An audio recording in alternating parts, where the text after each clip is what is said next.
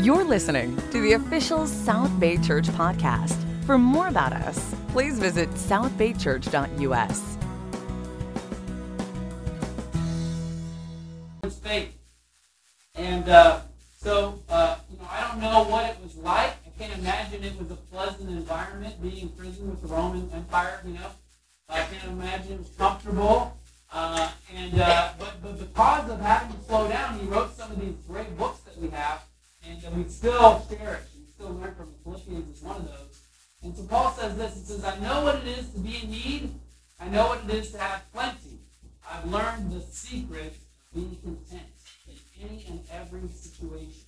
Whether well-fed or hungry, whether living in plenty or in want, I can do all this through him who gives me strength. Again, if you've been around a while, this is a familiar passage. It's kind of like, as I'm reading it, you're kind of like mouthing it yourself, But it's one of those passages that you gotta dig into again, especially when you start to freak out. You got to kind of dig into this verse again and really recognize what it's saying. First, he says, I've learned the secret of being content. It's a secret. Don't you like to know secrets? You have somebody at your office says, hey, I want you to know there's a secret that's been kept from you by management. Well, you want to know what that is. Right? Your high school students, somebody says, oh, I have a secret, that something's been going on at our school. Oh my gosh, you want to know what that secret is. I heard about, there was a secret going on in our teen ministry over the last several weeks. Justin Shump and Ryan Toomey released an album called Wrapping Presents. But it was sort of secret. So on Instagram and everything, they're like counting down to December 4th. There's a countdown. It's all happening on December 4th. It's going to come. The secret. And this is the secret. In our day and time, everybody's freaking out and worried. What's happening on December 4th? Is it a terrorist attack? What's going on? I think Ryan wasn't even allowed to go to school on Friday because of this, right? The school was like, okay, we know he's not going to do anything, but all the parents are freaking out, so can you just not go to school? But the point is, if it's a secret, you want to know it. My daughter, before she could even talk, she loved to tell secrets. She kind of whispered to her and she loved it. But this is something Paul has discovered, so this is something we want to know. We need to know, what is the secret of being content? Isn't that what everybody wants? We really ask everybody in our community, what are you really looking for? They're looking for contentment. They're looking for peace. They're looking to not be so stressed out all the time, so pulled in different directions all the time. They're really looking for contentment. And there's a couple myths about contentment that are in our world. One is the myth of less. He says, there's different situations. Sometimes I'm well-fed, sometimes I'm hungry, sometimes I'm plenty, and I'm not. There's a myth that having less will make you content. If I just had less, I have all these things, I have all this stuff, I have all these responsibilities, if I could just strip down to less. If I could just retire, if I could just simplify my life in terms of my responsibilities, then I would be content. But really, that's a myth. Why? Because there's a lot of people that do that, and they're still not content. They simplify their life, they have less, and they're still not content. There's plenty of poor people in the world that are not content. There's plenty of people that live simply that are still not content. So having less is a myth. It doesn't necessarily make you content. I remember when I was in college, my friend and I, family asked us to drive their U-Haul from LA to Denver. It was an evangelist from the church here in LA that was moving to Denver. I was in college. My college roommate and I drove this big giant U-Haul all the way out to Denver. So it must have been trustworthy. Trust me with all their valuables. I don't know why they did that. But we picked up in Albuquerque, we were in the bathroom, and this homeless man asked us if he could give us a ride to Denver. And he said he wanted to go to Denver. So, I'm a college student, it's like, sure. so this homeless guy rode with us from Albuquerque to Denver with my roommate and I. And it was my wife said that's not responsible. I was trying to be like Jesus.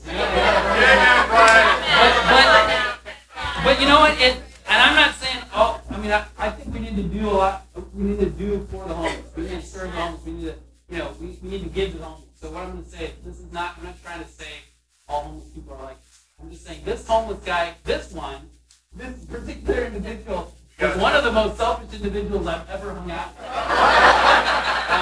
He would just freely change the radio. He would freely change the settings on the heater, and sitting there in the middle between us and the U-Haul, one of those big, semis. And we would go to McDonald's, and he's like, "Boy, I sure would love a Big Mac, large fries, and large Dr. You know what I mean? Like, and so he would say, we would buy it. So then we just said, okay, here's $20, and you can use it however you want, And then when we got to Denver, he wanted us to drop him off here and there. It was just funny. It was like, oh, this guy has nothing, and he's still selfish and discontented. And the whole reason he was moving to Denver is because they had better programs for the homeless there, and you could get more of a handout there. So, I'm not saying all homeless people are like that. I'm just saying that just having less doesn't make you content. Another myth that we all probably know is the contentment myth of more. But that's still, it's prevalent in our minds. If I just have this, if I just have this job position, if I just get past this issue in my life, or if I just have this thing. So often, and it starts early. When you're a kid, you're looking forward to Christmas, and you've got your list of what you want. You think it's going to make you content. There was a time when my kids thought that a Wii would make them content. We got the Wii, and it's like, they opened it, and all three of them are like, Wii! But they don't get very excited about the Wii anymore. In fact, we haven't even had it plugged in since they have a vacation in the summer. Because it doesn't last. And I remember that feeling, being a kid, and you open your presents, and it's so exciting, and then, a week or two later, it's kind of like, you almost feel the blues. More does not make us content. I was looking through some old notes that I found a story that I totally forgot about before when she was 2. We used to have a candy dish that we would keep candy from. You have Easter candy, and then you have Halloween candy, and you have Christmas candy. You try to keep it from the kids from eating too much. Right? So they were allowed to have one piece of candy after dinner if they eat their vegetables. And so it was after dinner one time, and Cora would look at you and smile with his beautiful eyes. Daddy, and so I gave her some candy, and I gave her a Pez dispenser, and I filled it with candy, and kind of turned away from it, and then she starts going, "Daddy, it's not working. Daddy, it's not working." And I realized she cleared it of all the Pez in a few seconds, and it wasn't working anymore. It's not an infinite dispenser there. It's not working. Daddy, fix it. But we can do that. We can do that as adults. God, it's not working. You didn't give me enough. I need more. I need more. That's a myth. It's a myth that we can be content just by having more.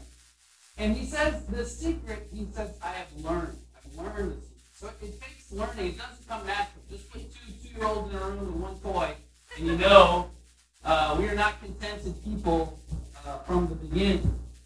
And so we've got to learn to be content. What is the secret of contentment? Well, he says it right here, and he says, whether living in plenty, whether living in want, I can do all this. I can do all things through him who gives me strength.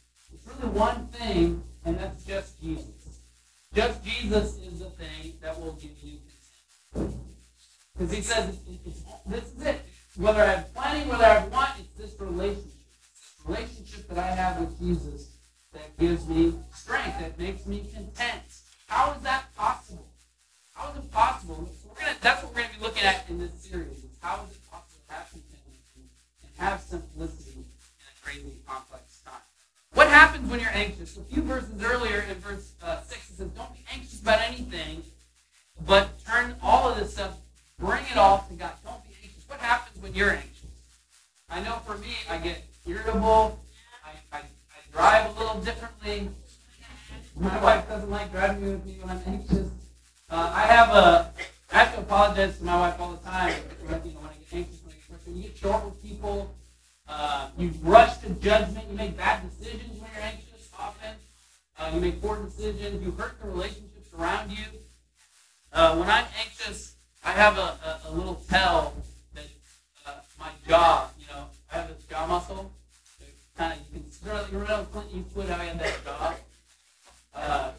Some people but my wife will tell me, she can see when that little muscle in my jaw is going. It's like, okay, I'm frustrated, I'm worried, I'm anxious. And the Greek word for anxiety in the Bible, I love this. It's merimna, is the Greek word, and it means literally to be fractured into parts. It means to be pulled in different directions. Like that word anxious, that's translated anxious or worried in the Greek, is to be fractured into parts. You're not a whole anymore. You're fractured. You're pulled in different directions. And I can relate to that. When I was a kid, I had this doll, Pinocchio doll, that was made out of wood, and its legs and arms were held together by rubber bands. Some of you might have seen a doll like this before. So you pull the arms apart, and then it's just the rubber bands like stretching. And that's how we can feel sometimes. Just pulled in these different directions. I was talking to a brother this week that said, I feel like I'm literally being pulled apart. I'm so overwhelmed by just all this stuff going on at work and in life and family and whatever. Just I'm being stretched. I'm being overwhelmed. I'm being pulled in different directions. And there's a great story of this in the Bible. Jesus and a person who was overwhelmed like this. I want to look at it. Luke 10. Luke chapter 10.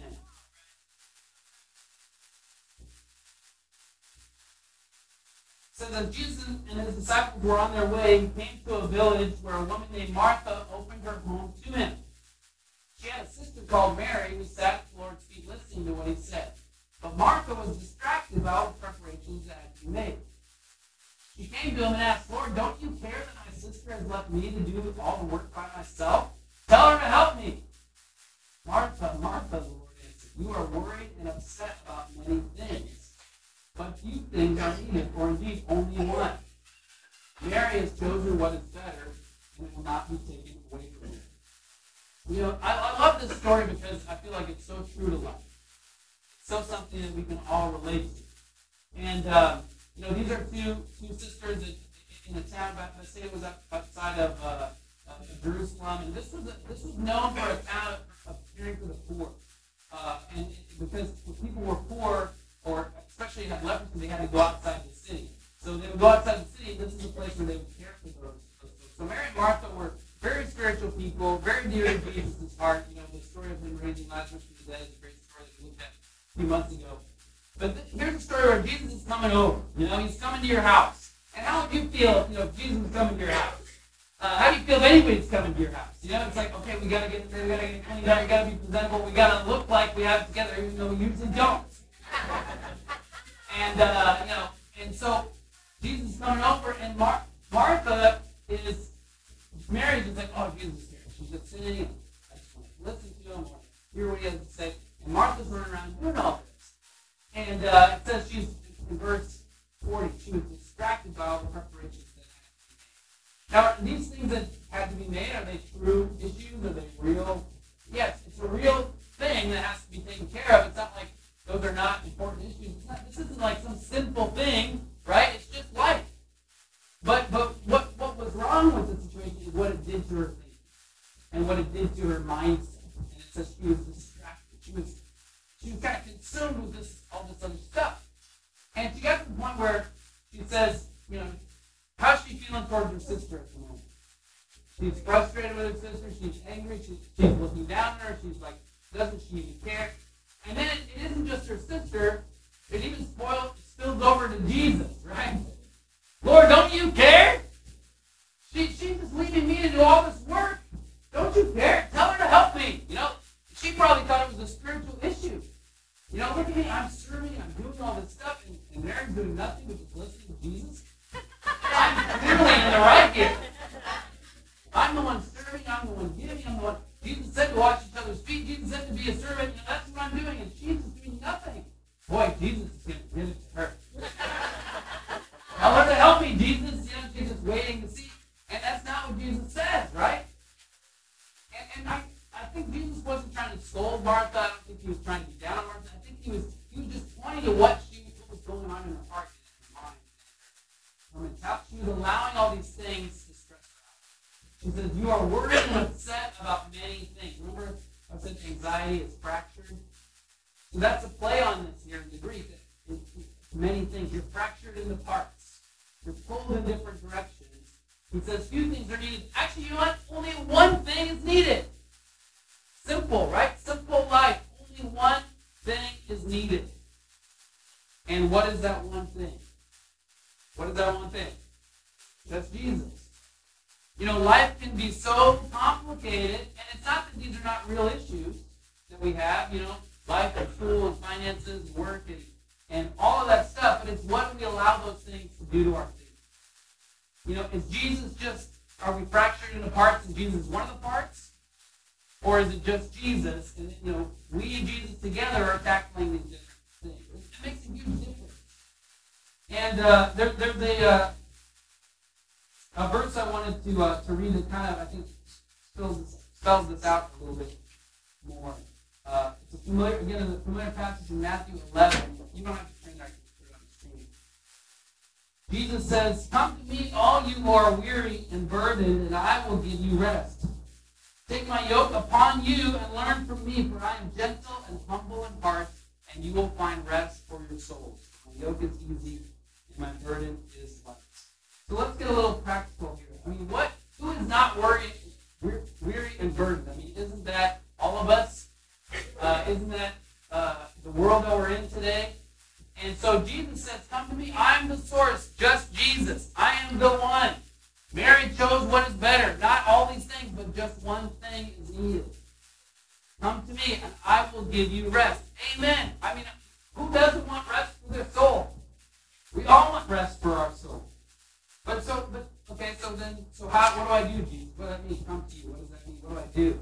He says, take my yoke upon you. It's funny, when I was in college, doing Bible studies with people, you always ask somebody, what's a yolk? And I would say, oh, you mean like an egg?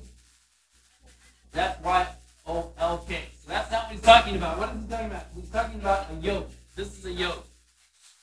And this part right here that's going across the two oxen, across their backs, that's a yoke. And that's not something you see in our modern day times very often. I don't think I've ever seen that in real life. Have you? I mean, the closest I get to that is seeing a horse on TV once in a while. You know, we live in LA. We don't see this kind of stuff. But in Jesus' time, this is something they see all the time. So this is a common metaphor for a spiritual teacher. It's his yoke. And when he says, take my yoke upon you and learn from me, look at that picture there. What is he talking about? Take my yoke upon you and learn from me. Oxen are thought to have been harnessed and put to work about 4,000 BC. That's how long they were doing this. 4,000 BC. So this is a common thing in Jesus' time that he's using.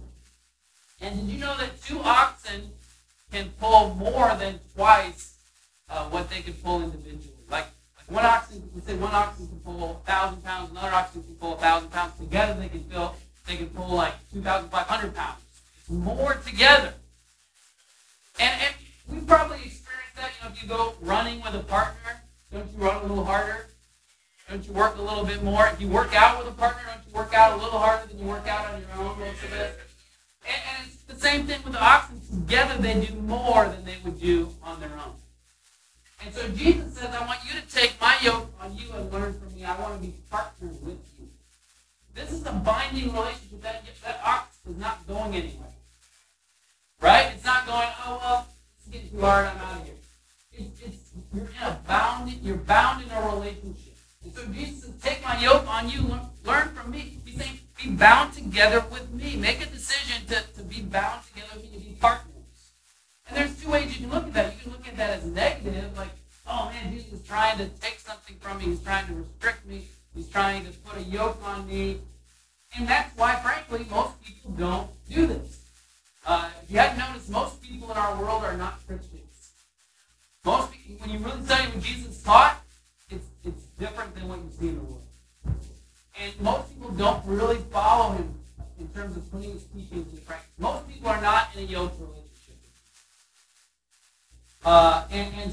And yet, if you want contentment, you got to surrender to be yoked. You've got to submit to the truth of Jesus. You've got to make him Lord of your life. That's the way that we find rest for ourselves. So there's a negative way you can look at it. But the positive way to look at it is Jesus is a partner. He's an advocate. The Bible describes him as an advocate. It's a legal term in the Greek. And there's a verse in 1 John where it says he's an advocate that speaks in our defense. The Greek word is parakletos, comes alongside us. Just like this, right alongside us. It's like he's your lawyer. And is Jesus strong? Raise your hand if Jesus is stronger than you. Okay. Yeah, so that's all of us. So, I mean, he's the one that's doing the hard work, pretty much, right? If you're yoked to him, I mean, you ever been on one of those partner bikes? Somebody else is doing the hard work. Calvin and Elaine does the hard work with Calvin and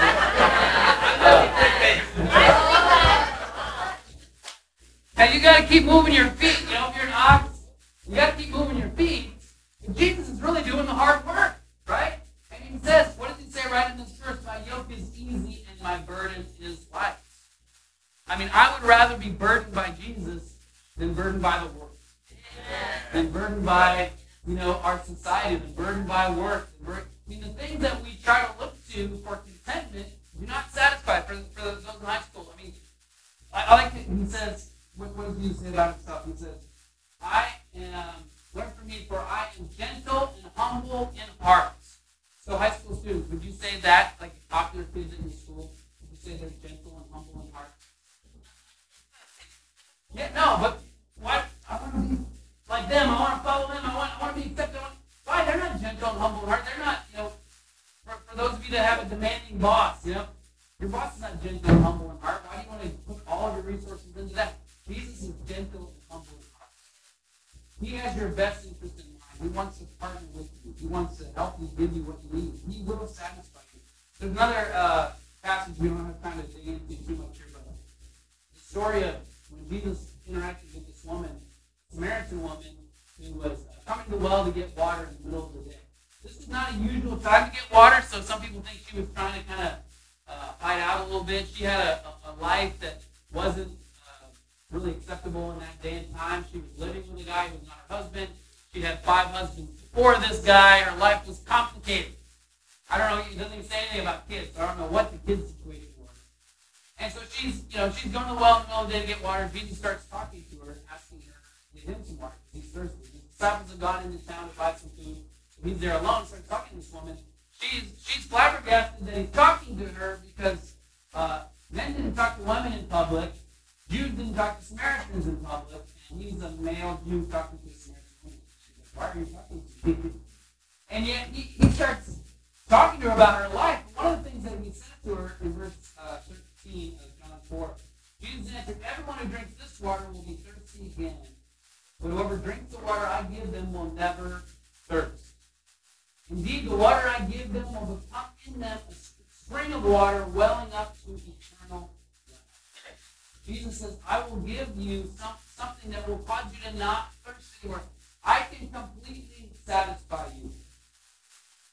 The secret of contentment, Paul says, I've learned the secret of contentment. What is it? It's just Jesus. Only Jesus can give you contentment. And only Jesus can give you this living water. Only Jesus can fill you up. Only Jesus can give you satisfaction. But here's the question. Are you willing to surrender? Are you willing to be yoked to Jesus? Are you partnering with him? Are you focused on the one thing? Or are you fractured and distracted by many? And this is for everybody, whether you're new to Christianity or you've been around a long time, it's still, Jesus told a story of a seed that grew and then it was choked by weeds. Those are the words of this life. The deceitfulness of wealth, the desire for other things. It's that same word when it says words of this life. It fractures you into many parts. And so this is a great time of year to put our focus back on Jesus. If you have no idea who Jesus is or what he really taught or what you've never really read the Bible, a lot of people think Jesus is awesome, but they've never really read the Bible. This would be a great time to make a decision to dig into the Bible and find out what the Bible is all about. And just pretty practical things, and these are going to blow your mind. You've never heard these things over the holidays. Number one, quiet times. We have a habit in our fellowship of spending time every day reading the Bible and praying. idea of daily time with God. There's a scripture where David says, "In the morning I present my requests before you and wait in eager expectation." Just every day taking time out to be with God, to settle your minds, to just, sometimes quiet time can be just sitting and just empty, like you're not even praying, you're just kind of, just be quiet for a minute, reading the scriptures, meditating on the scriptures. This is something that we all need. Even science and psychology is saying this. You need time to just stop. You need space to just not be always like on the go, always trying to accomplish something. And so over the holidays, this is a really critical time to make sure you have break 5 times every day. This is the first thing, if you've been around a while, this is the first thing Satan tries to take away. Getting time in Bible and prayer. And nothing will change your spiritual outlook more than this. Like if you feel like I'm stressed, I'm anxious, I'm not, Jesus is not, I'm not like Mary, I'm like Martha, I'm stressed out. Nothing will change the situation more than your own quiet. Like one lesson like this isn't going to change it.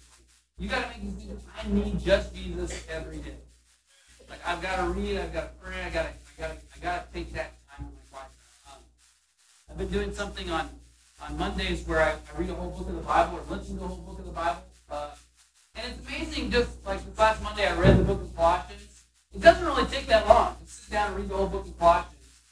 And, it took maybe 45 minutes or something. But it did so much for my soul. Just 45 minutes reading the book of Colossians from beginning to end. I mean, at the end I was like, oh, I feel so full. This is so good. There's so much in Colossians. It's really this. It's just one thing. Just Jesus. Like, that's what I felt. Just spending that time, investing that time, and we can so easily let that slip away. And you start talking to somebody who's doing really poorly spiritually, usually it's like, what about you get quiet time? Once again, it's not something you do so that God will only be pleased with you to get quiet time every day. That's not to earn his favor. You need it. Jesus needed it. He was the Son of God, and he needed daily time in prayer. Again, you raised your hand, you said he's stronger than you. So that means that you need quiet time more than he does. We need it. Discipling time. What this is in our church, we don't just come together on Sundays. We have relationships throughout the week. So we try to set it up where everybody in the church has somebody that they get with on a regular basis, either every week or a couple weeks, and they just talk about how they're doing. It's interesting, when you read the Bible, God's plan for transformation, for becoming more like Jesus, his plan for that is each other. That's kind of a scary thought. But that's how God helps us change, is it's our relationships with each other. It's through interacting with each other.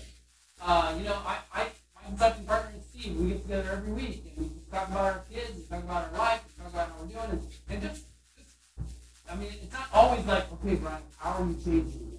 Here's what I want to challenge you on. I'm going to follow up on it. Be more like Jesus this week than you were last week. It's just interacting with other people helps us be more like Jesus. There's things about Jesus, about Steve that are more like Jesus than me. I appreciate how Steve is quick to run to resolve something. He runs right to the fight. There's an issue, yeah, I'm there. Like, we had this issue come up yesterday, and he's like, okay, when's the next time? I'm there. I'm like the opposite. I feel like, we go hide and hope it goes away. It's not like Jesus.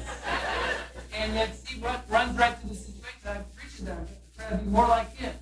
He had to make an executive decision this morning. I couldn't get a hold of him, so I'm like, okay, I'm going to like Steve. You're doing a great job, bro.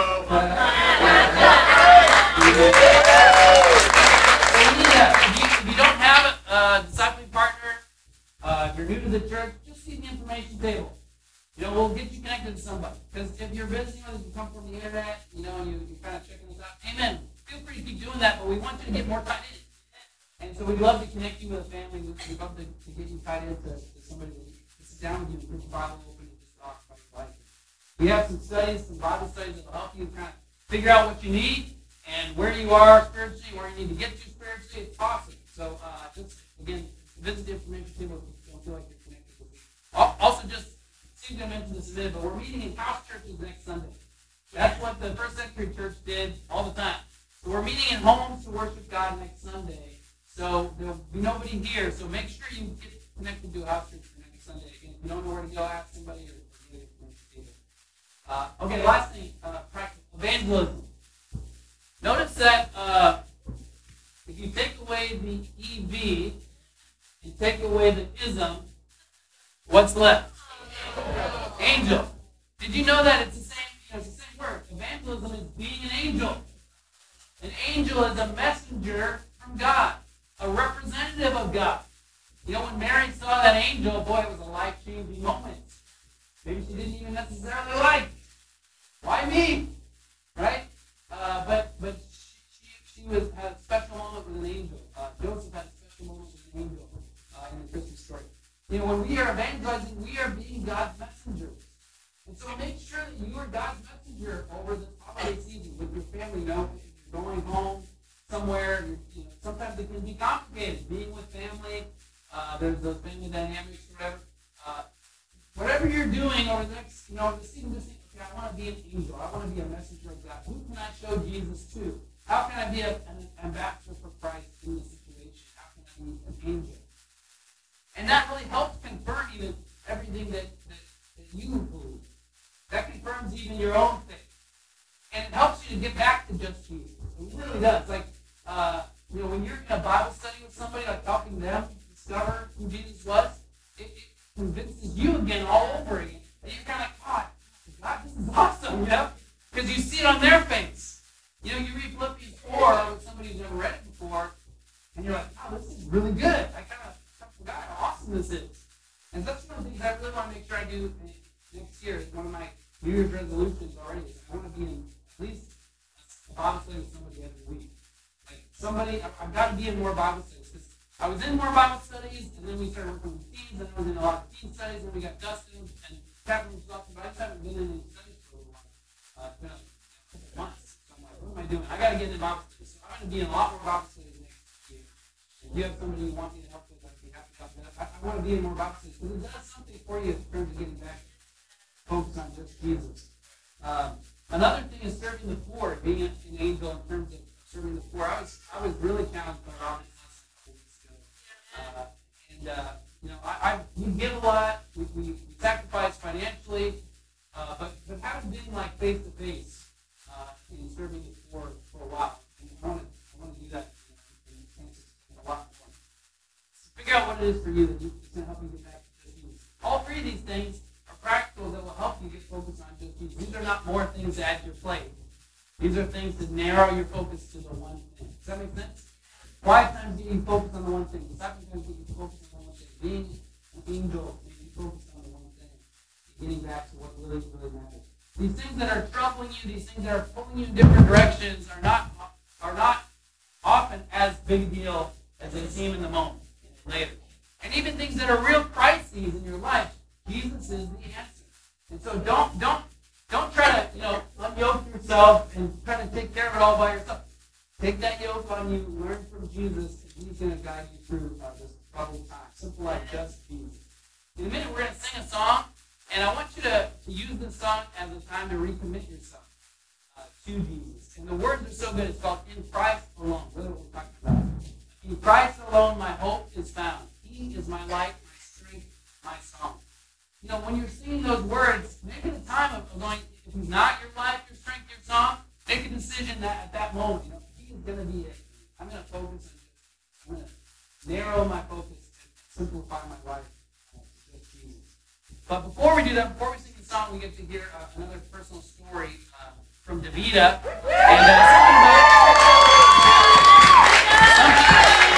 And something about hearing personal stories helps us to connect. And so she's going to share a little bit about what Jesus means. Thanks for listening to the South Bay Church podcast. For other sermons, videos, upcoming events, and more about our church, please visit southbaychurch.us.